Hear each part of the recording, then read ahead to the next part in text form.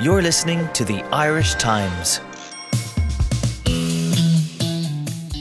You are not Pat Nugent. No, I'm Gavin Comusky.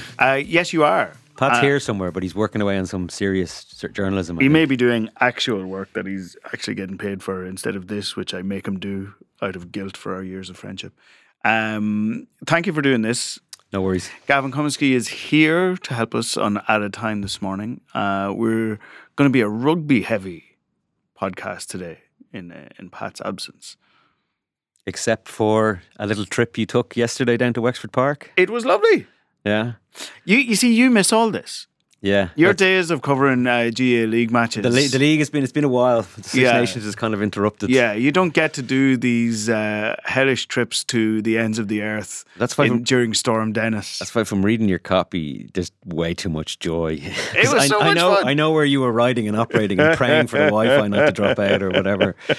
But you did see a game of hurling broke out amongst Wexford and Kilkenny. Yeah, it was awesome. And the ball was Leach in like a magnet. Was that really? Oh my God! Talk to us a bit about him in that weather. Leachin's. I don't know if there's a more complete athlete in Irish sport than Leachin. Complete professional athlete. God, he's still a pro, isn't he? It was hilarious. At the before the game, I parked my car in Wexford Park, and all the Wexford team came in cars. There was no bus. They had obviously had their pre-team. They were at home, so they obviously had their team meeting locally, and they all came in their cars. Most of them were coming in 12WX Ford Fiesta kind of job. Right.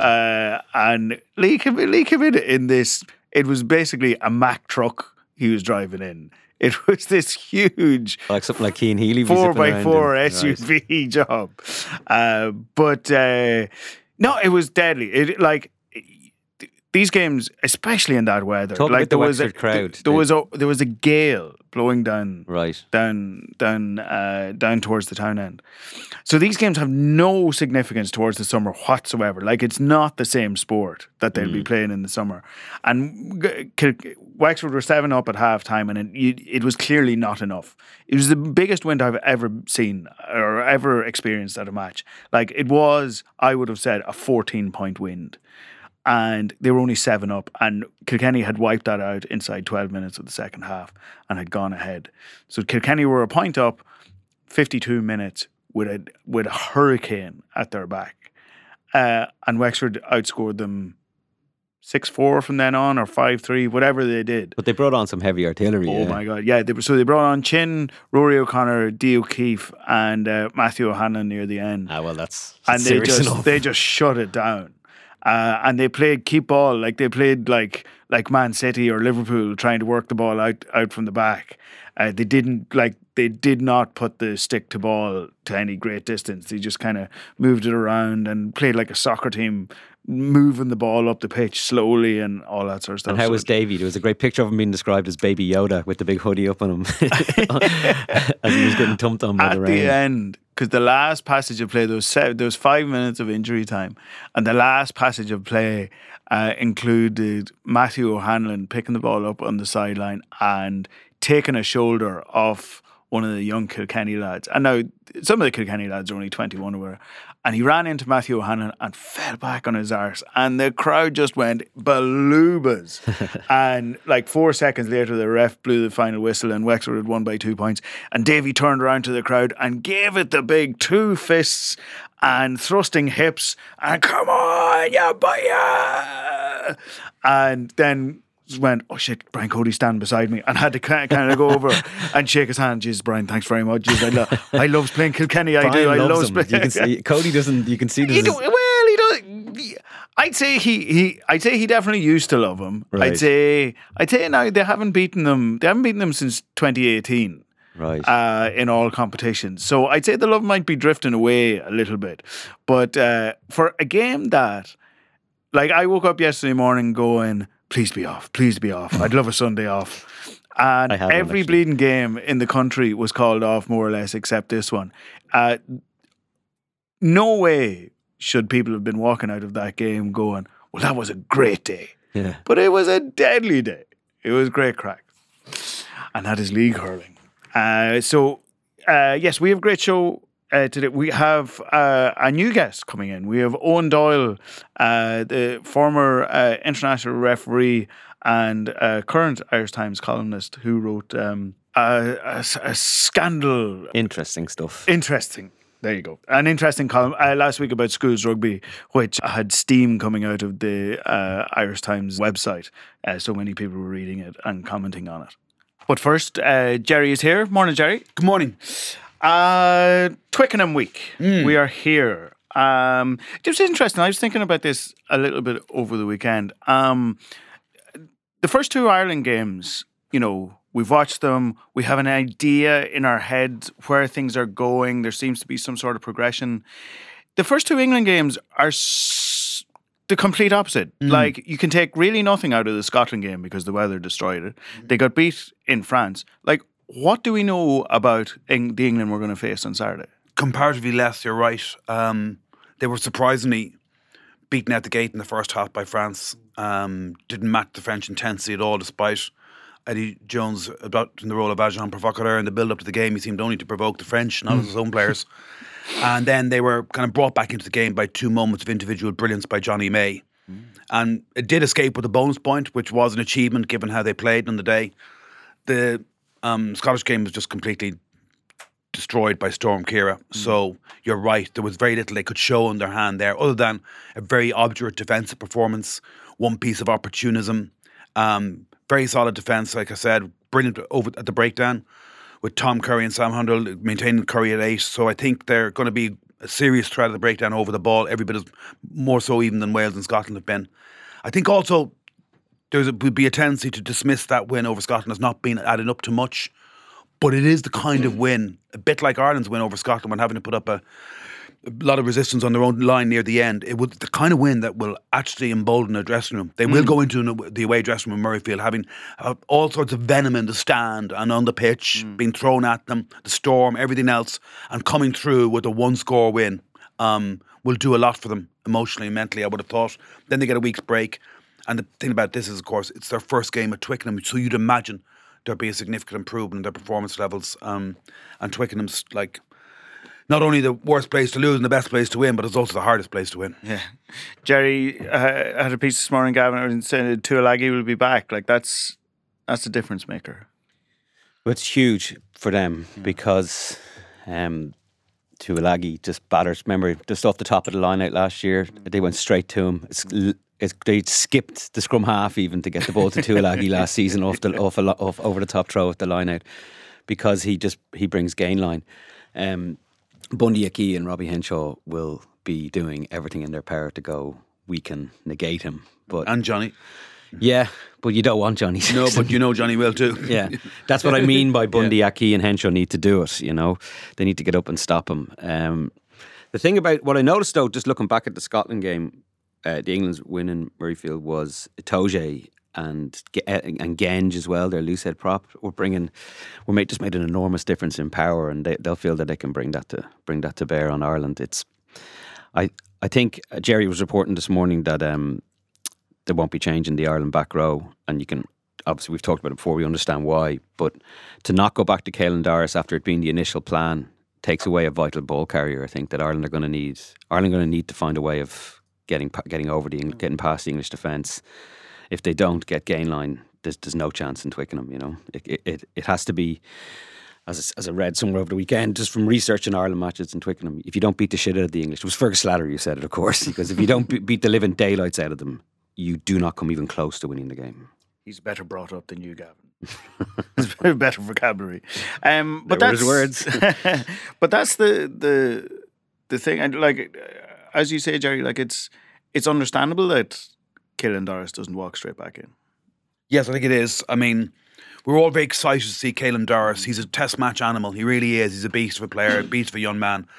Takes great lines. He could actually be a bit more of an enabler than the other back row was there, because he's got a potentially very good offloading game to bring others into the game more. So I definitely think he is going to be a regular starting Irish back row before long, and all things being equal, touch wood, injury free, whatever else, will have a stellar international career. But I know Gordon Darcy agrees with Gavin that, you know, that Doris, if that was part of the plan, then Doris should come back and start. I just think it's really hard to drop either Peter O'Mahony or CJ Stander. You also need dogs, and Peter's a dog. You know, you need a Munster dog in your pack, and Stander's been brilliant over the ball in the Jackal as well. And I still think Doris could have a very impactful, meaty 20 or 30 minutes if he's required at Twickenham. But I think it'd be very hard to drop O'Mahony or Stander on their form. Who carries over the game line, Jerry? Like Furlong, Ryan are options. Stander will, okay, that's fine, that's established. You know he'll make some kind of gains. I think there might be an argument for starting Kilcoyne. Yeah, there has to be another one. I think there might be an argument for starting Kilcoyne. I think Kilcoyne made a huge impact when he came on, both in his carrying and at scrum time. He's playing the best rugby of his life. There just might be an argument because of that to start Kilcoyne. Because that'll be interesting. If they don't, then the only changes that he will have been making are injury enforced, essentially. Correct. Through 3 games. Yes, exactly. And Doris will come back in for Deegan, you'd imagine. All the signals are pretty much the squad, the 23-man squad that was there. It transpires that Will Addison wasn't there, actually, so it was only 22 players. And Ronan Keller was lent back to Leinster because he really needs game time. He's had so little. He's had 2 brief cameos for Ireland since the beginning of December. So it's not quite the same as Doris, so that's why he went back. He'll come back, he'll be on the bench again. And even though all the others are playing well, those were left out of the squad, like Heffernan scored Connacht's first try, was man of the match, just having his season of his life. McCloskey scored a try. Luke McGrath was very, very good as well. It's a sign of strength when you can't break into a side that, has after all won 2 from 2 and just had a bonus point win at home to Wales and played very well. Exactly, and that is the thing, like that. You know, that was the sort of thrust of my opening question. You know, the first 2 games have gone. They couldn't really have gone too much better. Ireland, in terms of what they need. I don't even just mean in terms of results. In terms of what they need, you know, progression, absolutely. A team settling in under a new coach, that kind of stuff. I mean, I know a lot of people were very underwhelmed by the win over Scotland, but I always maintained in here that was a very, very important win. And in some respects, having a sleeves rolled up narrow win is a better launching pad at the start of a tournament than a very handsome easy win. And look what happened between Ireland and Wales after Wales beaten Italy 42-0. That can be almost misleading when you have it too easy first up. And then I thought there was huge improvements in the way Ireland went about beating Wales. I mean, I don't remember an Irish team in so long creating space so well in the outside channels for Robbie Henshaw, for Jordan Larmour hitting the line, for the wings. Larmour is really bringing another dimension, but it helps that there's so much work rate off the ball that's putting him in space, and he's linking well with his wingers, and you saw Henshaw making real inroads in the outside channel. There was a moment when they fell 7-5 behind against Wales, and they set up in midfield, in the middle of the pitch, and they went left to right. They went from Murray to Sexton to Bundy Aki to Larmour, who hit Andrew Conway for the chip head. It led to the try from which Ireland went 12-7 back ahead. And there was just perfect outside-in decoy runs for the first instance by Rob Herring and then Peter O'Mahony, which helped check the defence. It was just beautiful to watch. And it was illustrated by a lot of what happened during that game. They became very adept in that one game, it seemed to me, at creating space, which is hugely encouraging going to Twickenham. They go there, you're right, on the back of not only 2 wins, but a clear progression in form, and should be very buoyed by that and quite confident, much more so than we would have thought possible at the start of the tournament, I think, Mel. I think, I'm kind of on your side a bit, Jerry, and we've talked about this a fair bit. You know, I hate the idea of dismissing the Joe Schmidt years as, you know, as Trapattoni stuff. Yep. You know, but that idea of space is something we haven't seen in a while. I think that's fair, isn't it? It's great, and it's progressive, and it's something that we want to see them. Everyone wants to see Ireland try and mix and match, and Sexton said we're doing that. We're going to mix and match until we find that right balance. I just don't know if the John Mitchell coach, just going to say, the John Mitchell different story coach this week. defence that shut the All Blacks down, Jerry. Like the All Blacks, who are I felt like you were almost talking about them there for a second when you were describing what Ireland did against the Welsh.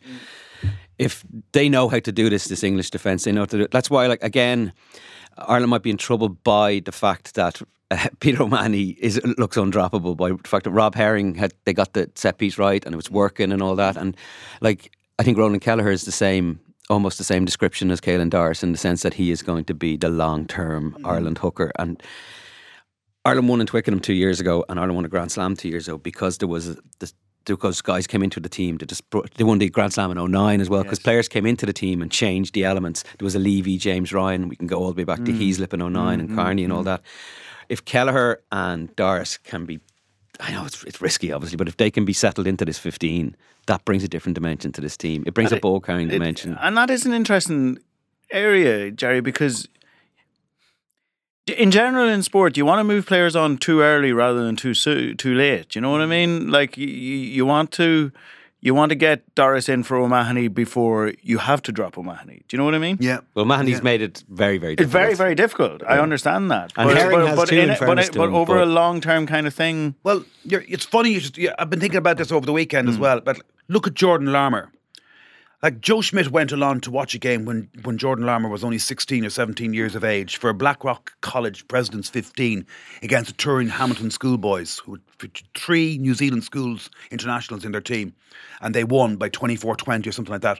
And afterwards, Joe Schmidt went up to the head coach and said, "You've got a hell of a player there," meaning Jordan Larmour. In Chicago in 2000, and when did we beat New Zealand? 2016. 2016. He had Larmour in training with the squad. Wow. At 18 years of age. He gave him his debut at 20. And yet 2 years later at the World Cup, even Joe was confessing, we're not quite sure what to do with this I kid. know, yeah. He can fill in everywhere. He's got great enthusiasm. He's played him in midfield, centre, wing. But going into the Six Nations, he'd only ever started 1 Six Nations game. And now suddenly he's getting 3 games in a row.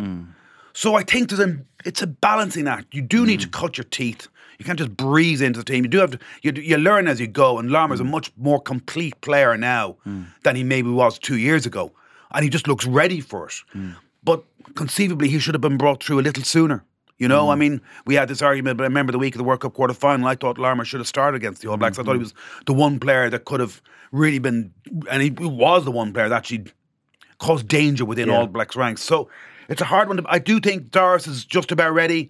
I think Kelleher might well have started, but you've got to remember the fact that he got a fractured hand or something in early December. He missed those 3 months. That was crucial, wasn't it? Because it's very hard to throw in a 22-year-old hooker for his debut after 10 games for his province, not having played in 2 months. At Twickenham. I'd still do it. The other thing is, like, let's looking at the English pack, though. You know, Sinclair, Toje, Underhill, Curry. Do they put Laws there?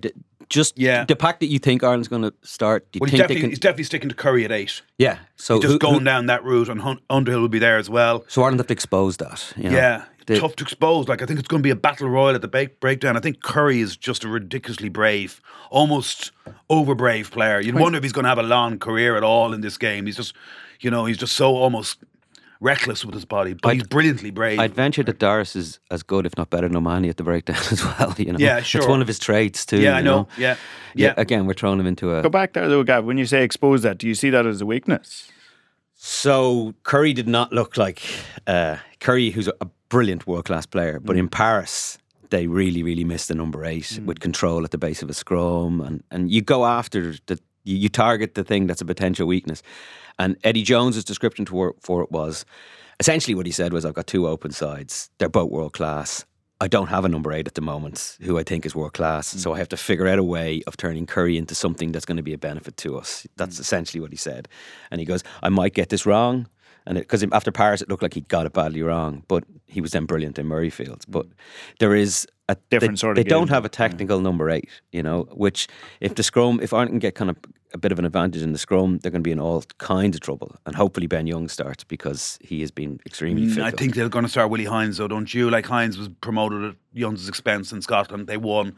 The likelihood Young's is finished well, though. He did. He did. There's a few interesting dynamics of this as well, and I agree with everything Gav just said as well. But the Saracens players aren't playing great, and they've been coming out in interviews now saying this has affected them, and not surprisingly, because some of them have had their the details of both their salary and their bonuses and their fringe payments and whatever else been made public, and their futures looking uncertain at best. Yep, and we've also got Owen Farrell up against his dad. Yeah. This extraordinary matchup of a head coach and an opposing captain, never to be seen again in our lifetimes, most probably. How that will pan out. I think George Ford and Owen Farrell works and sometimes doesn't, completely out of kilter. I thought a lot of time in the World Cup, Owen Farrell looked unhappy playing at 12. But then he just produced this magnificent performance in the World Cup semi-final, this warrior spirit that he is for them. And you'd imagine that's going to be the kind of Owen Farrell we're going to run into in Twickenham, particularly, captain at home at Twickenham, their first game there for a long time. And then you're going to bring Tulagi back into the mix. I think the key really will be the start. If you think back to what England did to Ireland in the Aviva Stadium last year, what they did in the pre-season the World Cup game, and particularly what they did to the All Blacks, they make explosive starts, and then everything flows from there. They didn't make an explosive start against South Africa, World Cup final, and look what happened as a result of that. So I think you've got to put doubts in their minds. If they get an early try on the board and Swing Low starts echoing around the ground, dear Lord help us, you know what I mean? Because then they're back to the World Cup form that they showed. Now, they still don't have Billy Vunipola, but they do have Manu Tuilagi, and I just think that gives them, Gav's right, Ireland have got to stop him, particularly early on, because he's going to come, they're going to launch Manu Tuilagi at the Irish midfield very early on. Which team are England? Are they the team that beat the All Blacks, or are they the team that lost in Paris?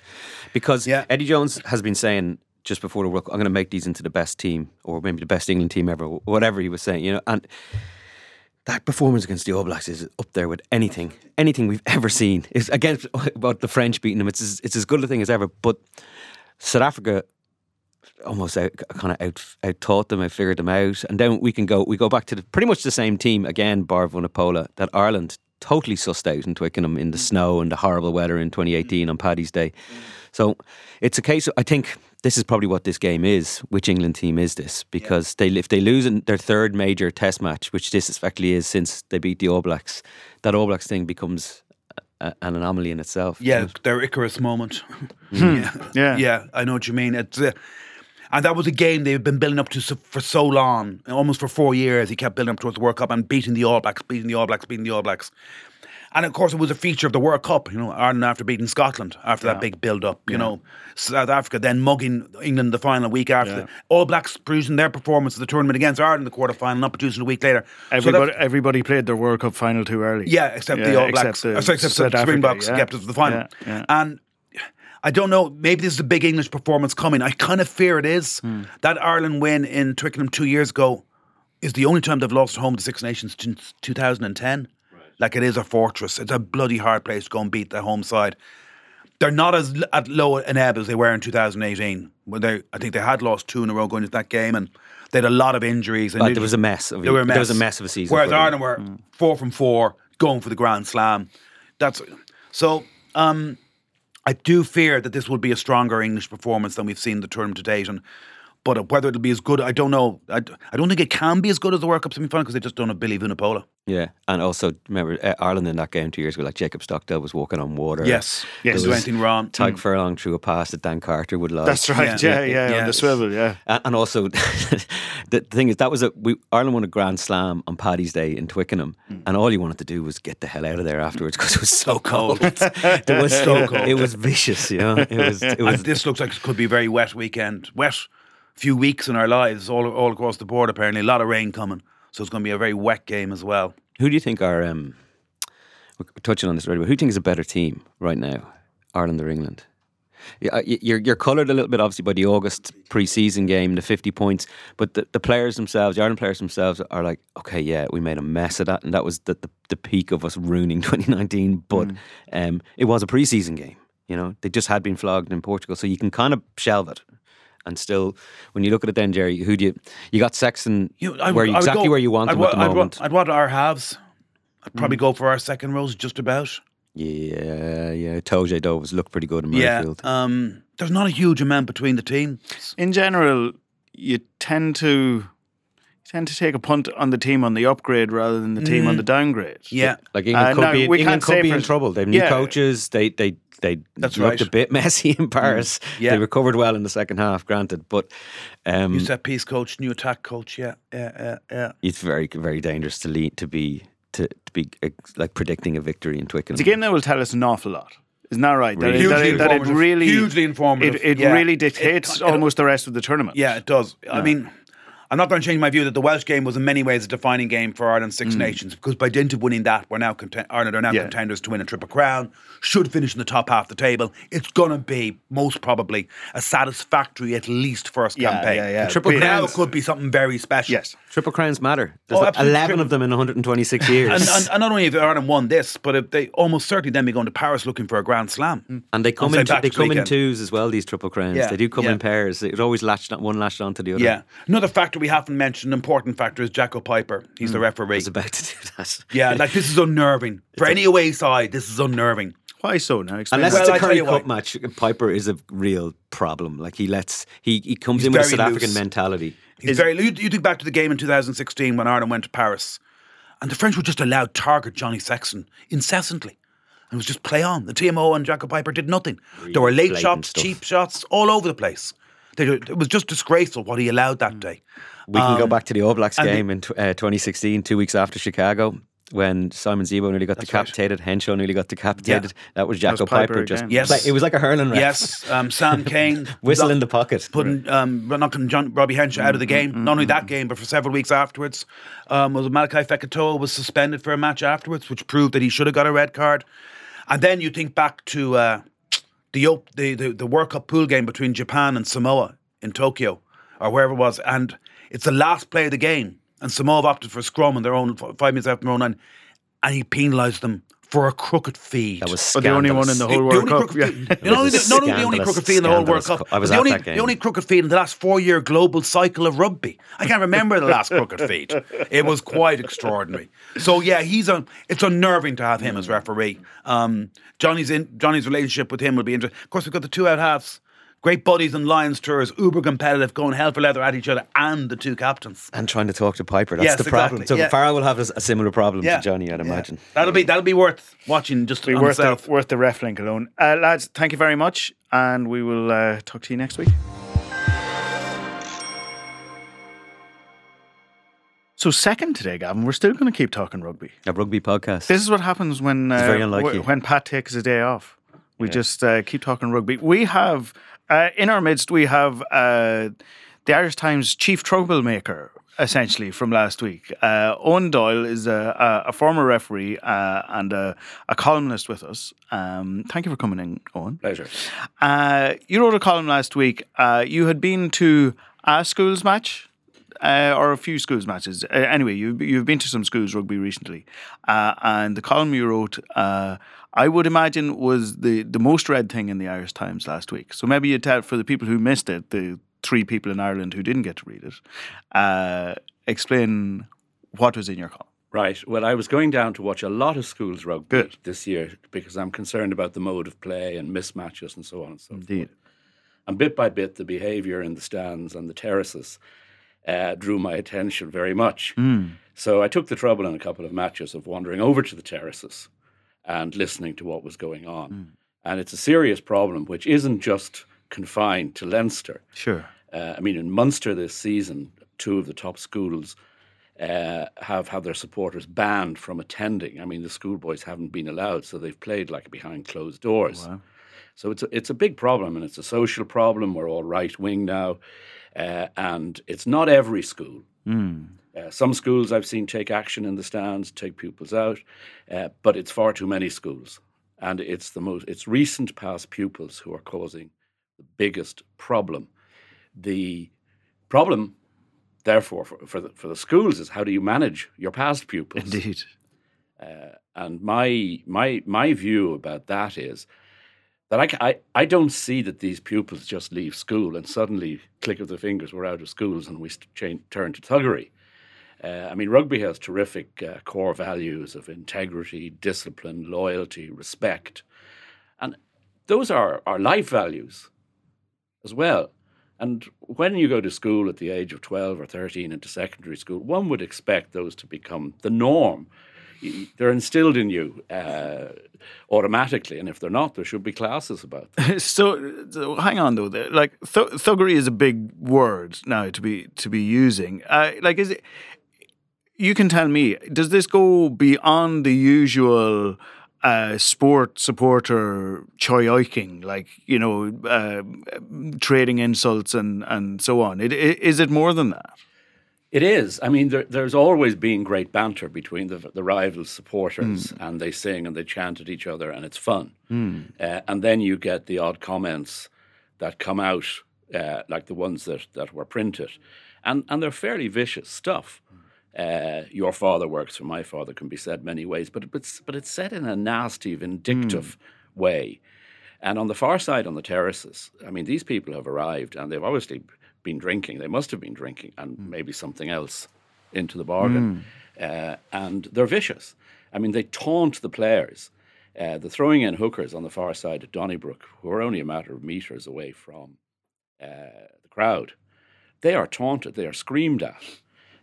This is the thing. Like if it's one set of past pupils roaring at another set of past pupils, who cares to a certain extent? Like it's not great, but who gives a shit? Like, but when they're screaming at schoolboys, that's of a different stripe. That's right. And I mean, some of the stuff was on the cusp of racism. That's very interesting because we're getting that now all over football, and it's a real over the weekend in Portugal, and Derby County there was an incident as well with a commentator, and so if you're hearing that, it's reflective of society, and it's reflective of that. Then it's a real serious problem. Are you hearing stuff that's on the cusp of racial abuse that you wouldn't have heard before out of these trips to Donnybrook? Oh, definitely.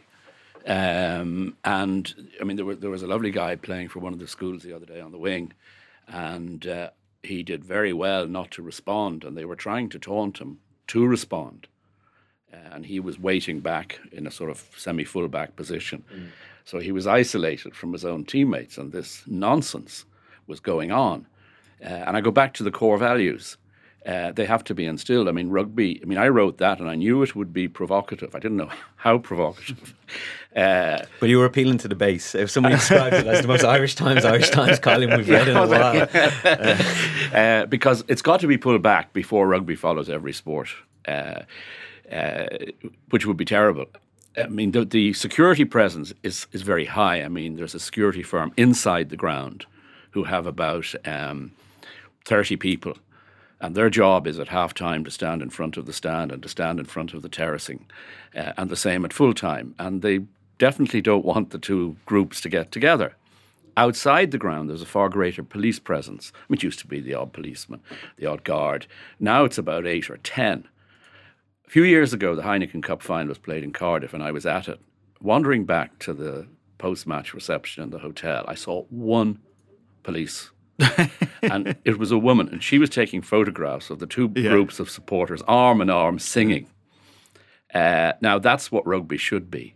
So why do you think this is a thing specifically in the schools competition? Because I think it's these past pupils who decide that they've got some sort of right to go out, have a nice lunch, few pints, go down to Donnybrook, and behave like that. And when they're all together, it's very easy. You wouldn't find one of those guys on his own doing it by himself. I mean, that's for certain. And that's the sort of the bullying aspect that comes into it as well. Just to provide a bit of context to this, An Garda Síochána have relayed their points to the schools that are at the point now where action must be taken when incidents occur. And also security firms, Sword Security, have mentioned that fireworks and smoke bombs have been thrown onto the pitch and into the crowd. There's derogatory name calling and all this. So there was a news story element to this that I reported on. Yeah, you were writing about this last week before actually Owen did. The sense of this, like, is this becoming a serious thing? Like, is this more than just a few idiots? I think it's primarily a few idiots, but there's always been the potential for this to happen. And it came to light with us because it was a letter from, I think it was Castleknock College's principal to the Past Pupils Union, and to reiterate that certain things need to be held in order. And I presume all the schools were doing this and not just naming them. It's just that we saw that letter. Yeah. So but it's I've covered. I don't cover schools rugby anymore. Like maybe in the odd final here and there, but I haven't done it for a couple of years. But I did it for a long time, and it was a really valuable job to be doing because you see the Caelan Darces and the lads coming through when they're 15, and you have a lot of knowledge when you're reporting on your other aspect of your job. But also, I've seen some pretty interesting things over the years. Like I've seen adults coming onto the pitch and arguing with referees, and I know there's been cases of a player being sent off and a senior counsel grilling an official in a disciplinary hearing. Like this stuff is, people say it's taken extremely seriously by the past pupils and the fans and all that, and they're mirroring society, but it's taken extremely seriously by the adults who should know better. and I've seen a lot of that over the years, and that was why it rightly gets such a bad rap from people who are one step who are not removed from it and who are no interest in schools rugby and think it's all this elitist thing. Yeah. I can understand why they have that feeling over the years, and I miss the beat. I like going back and watching the games because, again, even you, from your idea of a refereeing perspective, you get great knowledge because, again, you see what's happening on the pitch. But it's you guys, like you were of this world. Like you have watched the Leinster Senior Cup for forever. I went to see it in 1989. I saw Victor Costello as a kid. As an outsider, as somebody from the country, this stuff, when I came to Dublin first, the sort of the importance attached to this competition, the fact that it was covered so extensively in the newspapers with pullouts, like that just seemed bonkers to me, absolutely off the wall, and I wasn't a bit surprised, Owen, when the headline, we used that line for the headline for your piece last week. Your father works for my father, because that spoke to, like, it was a wee bit clickbaity. We make no apologies for that, but that spoke to what all of us outside of that world would be kind of going, yeah, of course that's the sort of shit that goes on there, because, like, that it feeds into that elitism, that kind of the sort of these people, that sport almost thinks of itself as a sport apart. And what you're talking about, rugby values and all of that, is obviously important, but it kind of, there's an argument to say that it can feed into that. Yeah, it can in a way, and there are 2 points here. I think this can be solved if people grasp the nettle. The first thing, though, it is very serious, because something can go wrong in a split second. Yeah. And some of these kids, and they're still kids, 18, 19, first year in UCD or Trinity, or starting a job. If something happened and they get a conviction, everything they've worked for in school has gone down the tube. And they've got to realise that. I mean, it's 20 years ago since that tragic incident outside Annabelle's. Yeah. Lives changed, families changed, irrevocably and forever. And in a split second, the 1995 World Cup referee, Ed Morrison, is a great friend of mine, his son got in a tiny altercation one evening and took one punch, fell back, hit his head on the pavement and was dead. So both families, the perpetrator and the Morrisons, everybody was devastated and is still devastated. So people have to be very careful and just realise they're one step away from an altercation which could alter their lives. I do think, though, and I'd be very confident that the schools will get a grip of this immediately. There are only like 2 semi-finals and the final in the school senior cup. They're coming up. I think the schools can take steps. I think then the schools, working with the Leinster branch and the IRFU, and perhaps the referees, draw up a code of conduct for supporters. And if that's not followed, and there are serious instances, I think we're past that. I think there is. Do you one. think so? And the fact that the guards have made the communication with the schools, I think we've gone past that level. You made an interesting point about the actions of some coaching staff can be completely unacceptable, upright in the stands when they roar complaints, spreading their arms wide in disbelief at the decisions of match officials. I thought that was quite interesting, because coaches, maybe aspiring professional coaches, maybe they're full-time coaches, you know what I mean, and their brief is to win. Now, I know some schools use teachers as well still, but heat of the moment, they're setting an example that you see that that's dangerous, is it? Yeah, well, they are. I mean, if I'm a pupil and I'm watching the head coach of the senior school's cup team jumping up and down, now not all of them do it, but some of them do it. My own school the other day, one of the coaching staff was removed from the touchline. Is that so? And he's put back in the stands. At the same time, a penalty was awarded against my school, and a guy on the pitch complained to the ref about it, and the penalty was marched 10 metres forward, quite rightly. And that was a winning kick. So there are on-pitch penalties as well, or results.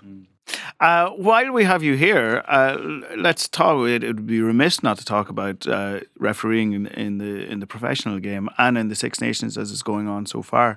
What have you made of how it has all been policed so far in the two rounds that we've seen? I think it's been variable. I mean, Nigel Owens had a very good game. It was great to see Andrew Brace, the Irish referee France-Italy. He'd have much more challenging matches, but he did really well for his first. I think the Pascal Gauzer in England-Scotland was very, very laissez-faire. And I'll say no more about Matthew Reynal in Ireland v Scotland, except in golfing terms, he had a 10 over par result. Yeah, because he's a decent enough ref, isn't he? He just had a bad day, it seemed. He made a lot of bad decisions. He did. He just wasn't. He didn't seem to be in the game. Now that can happen. And That's fascinating. How does that happen? How does that happen? Has that happened to you where is it a pace behind, or you make a bad decision early, or you're in your own head kind of a thing, is it? No, normally you have this great adrenaline build up before the match and it's all under control, and you go out and you blow the whistle and everything starts, and you're in the moment. You're with the players, you're not hearing anything at all out there. I mean, the first international I refed, I blew the whistle and I didn't think I'd blown it. Because I didn't understand the noise that was coming out of Cardiff, the waves of sound in the middle. Yeah. Like, it's astonishing. And then 2 or 3 matches later, you could have a fireside chat and you don't believe there's anybody in the ground. That's being in it. If you're getting distracted for whatever reason, you're not in it. Yeah. And you're thinking of other sounds coming at you. What's Twickenham like? England, Scotland, you did it. Do you know how long ago was that? Or? Oh, no, more than 10 years ago, but I can't quite remember the date. But refereeing in Twickenham, just tell us what that's like. Well, it's awesome for loads of reasons, because it's very formal, the whole thing. I mean, you need to get a pass, even if you're the referee, to get into the dressing room, to get into the bar, to get into the other bar, to go to the dinner. Well, they have to. It's so big. Mm-hmm. And there's something about headquarters, so to speak, that is very daunting, and a lot of people claim that that's not true, but it is. It's hard to describe unless you've been there, isn't it? Yeah, it is. It's a good feeling. I remember England hadn't scored a try for a while, and I gave a penalty try, and so I was the toast of London that night. Can you feel the pressure, though? Of course, you're a referee. Referees obviously feel the pressure, but an England captain trying to communicate with you in Twickenham, you know, do you feel, is there an influence that's placed on you, or is there an extra bit of pressure put on you? No. If England have generally had good captains, and for most, now not in that match, I think it was Mike Harrison, but Will Carling, he was a superb captain. Just easy to deal with. Very easy to deal with, very accessible. He would sort things out, because nowadays they spend about 10 minutes bringing the player and the captain out to make it quite clear what everybody knows needs to be said. But you could simply say to Will Carling something like, look, Will, have a chat with Mickey Skinner there, would you? Because he's about to, and he said, don't worry, I'll do it, I've been watching him. So that's sort of very low-key, but he would get results for you. When Jerry was in here earlier, we finished off our chat about the Twickenham game talking about Jaco Peyper, and it, to the lads here, it's an imponderable. It's something to worry about, because he has had some games where the game has got out of hand. How do you see him going into this weekend? Okay, well, he's got to bring his A game with him for this match, for both teams, and if he does that, it'll be fine. If he has a Matthew Reynal performance, it's going to be very difficult, because that could have control problems, even with all the TMO. Players get very, very frustrated if, for example, they're penalised for something, quite rightly, but 5 minutes later the opposition do the same thing and they don't get pinged for it. So he's got to bring his A game, and he's got to protect all the players. I mean, a few years ago, it was 2016, we played France, and Johnny Sexton was definitely targeted. We were just talking about saying it. That, yeah. You just spoke about that. Yeah, it was very obvious. Yeah. What about Peyper having to talk to 2 8-halves in a game that's going to be decided up front, isn't it? Yes, I hadn't thought of that. Yeah. And both captains can get narky. But Johnny Sexton seems to have improved. He certainly, with the penalty against CJ Stander under the post, he made a very good point. And that's the way he's got to do it. Will you explain what did you see there? Well, I thought it was harsh, and I think Romain Poit probably called it too quickly. I think that Stander grazed the ground with his knee or his elbow, and then managed to get up. but I don't think he used the ground to assist him. But Roman had already said, let it go.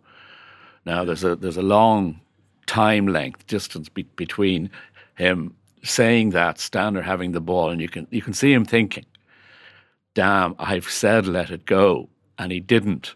I don't want to give it because this is too big a penalty in this situation for what just happened.